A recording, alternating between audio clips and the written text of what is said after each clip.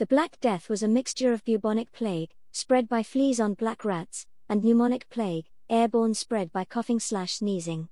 The plagues could cause death within 2 days of the first symptoms.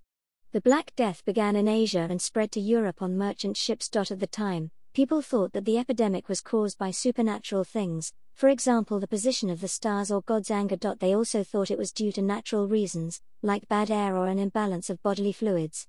It was actually caused by bacteria in fleas' stomachs. These fleas passed on the disease to rats, who passed it on to humans. As many people lived close to each other, the disease spread quickly.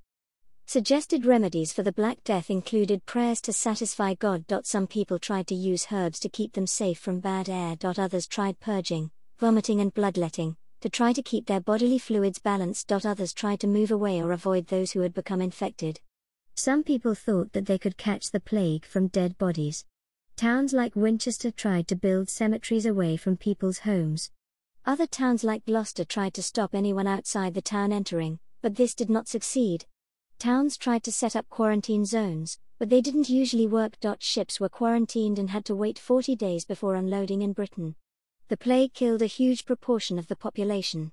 It also led to food shortages, and higher food prices because of this. This made life even more difficult for the people who survived the Black Death. 30 to 45% of the British population are estimated to have died from the Black Death. Whole towns were killed by the Black Death. The church was harmed because lots of experienced priests died. New clergymen demanded higher wages. Impact on peasants.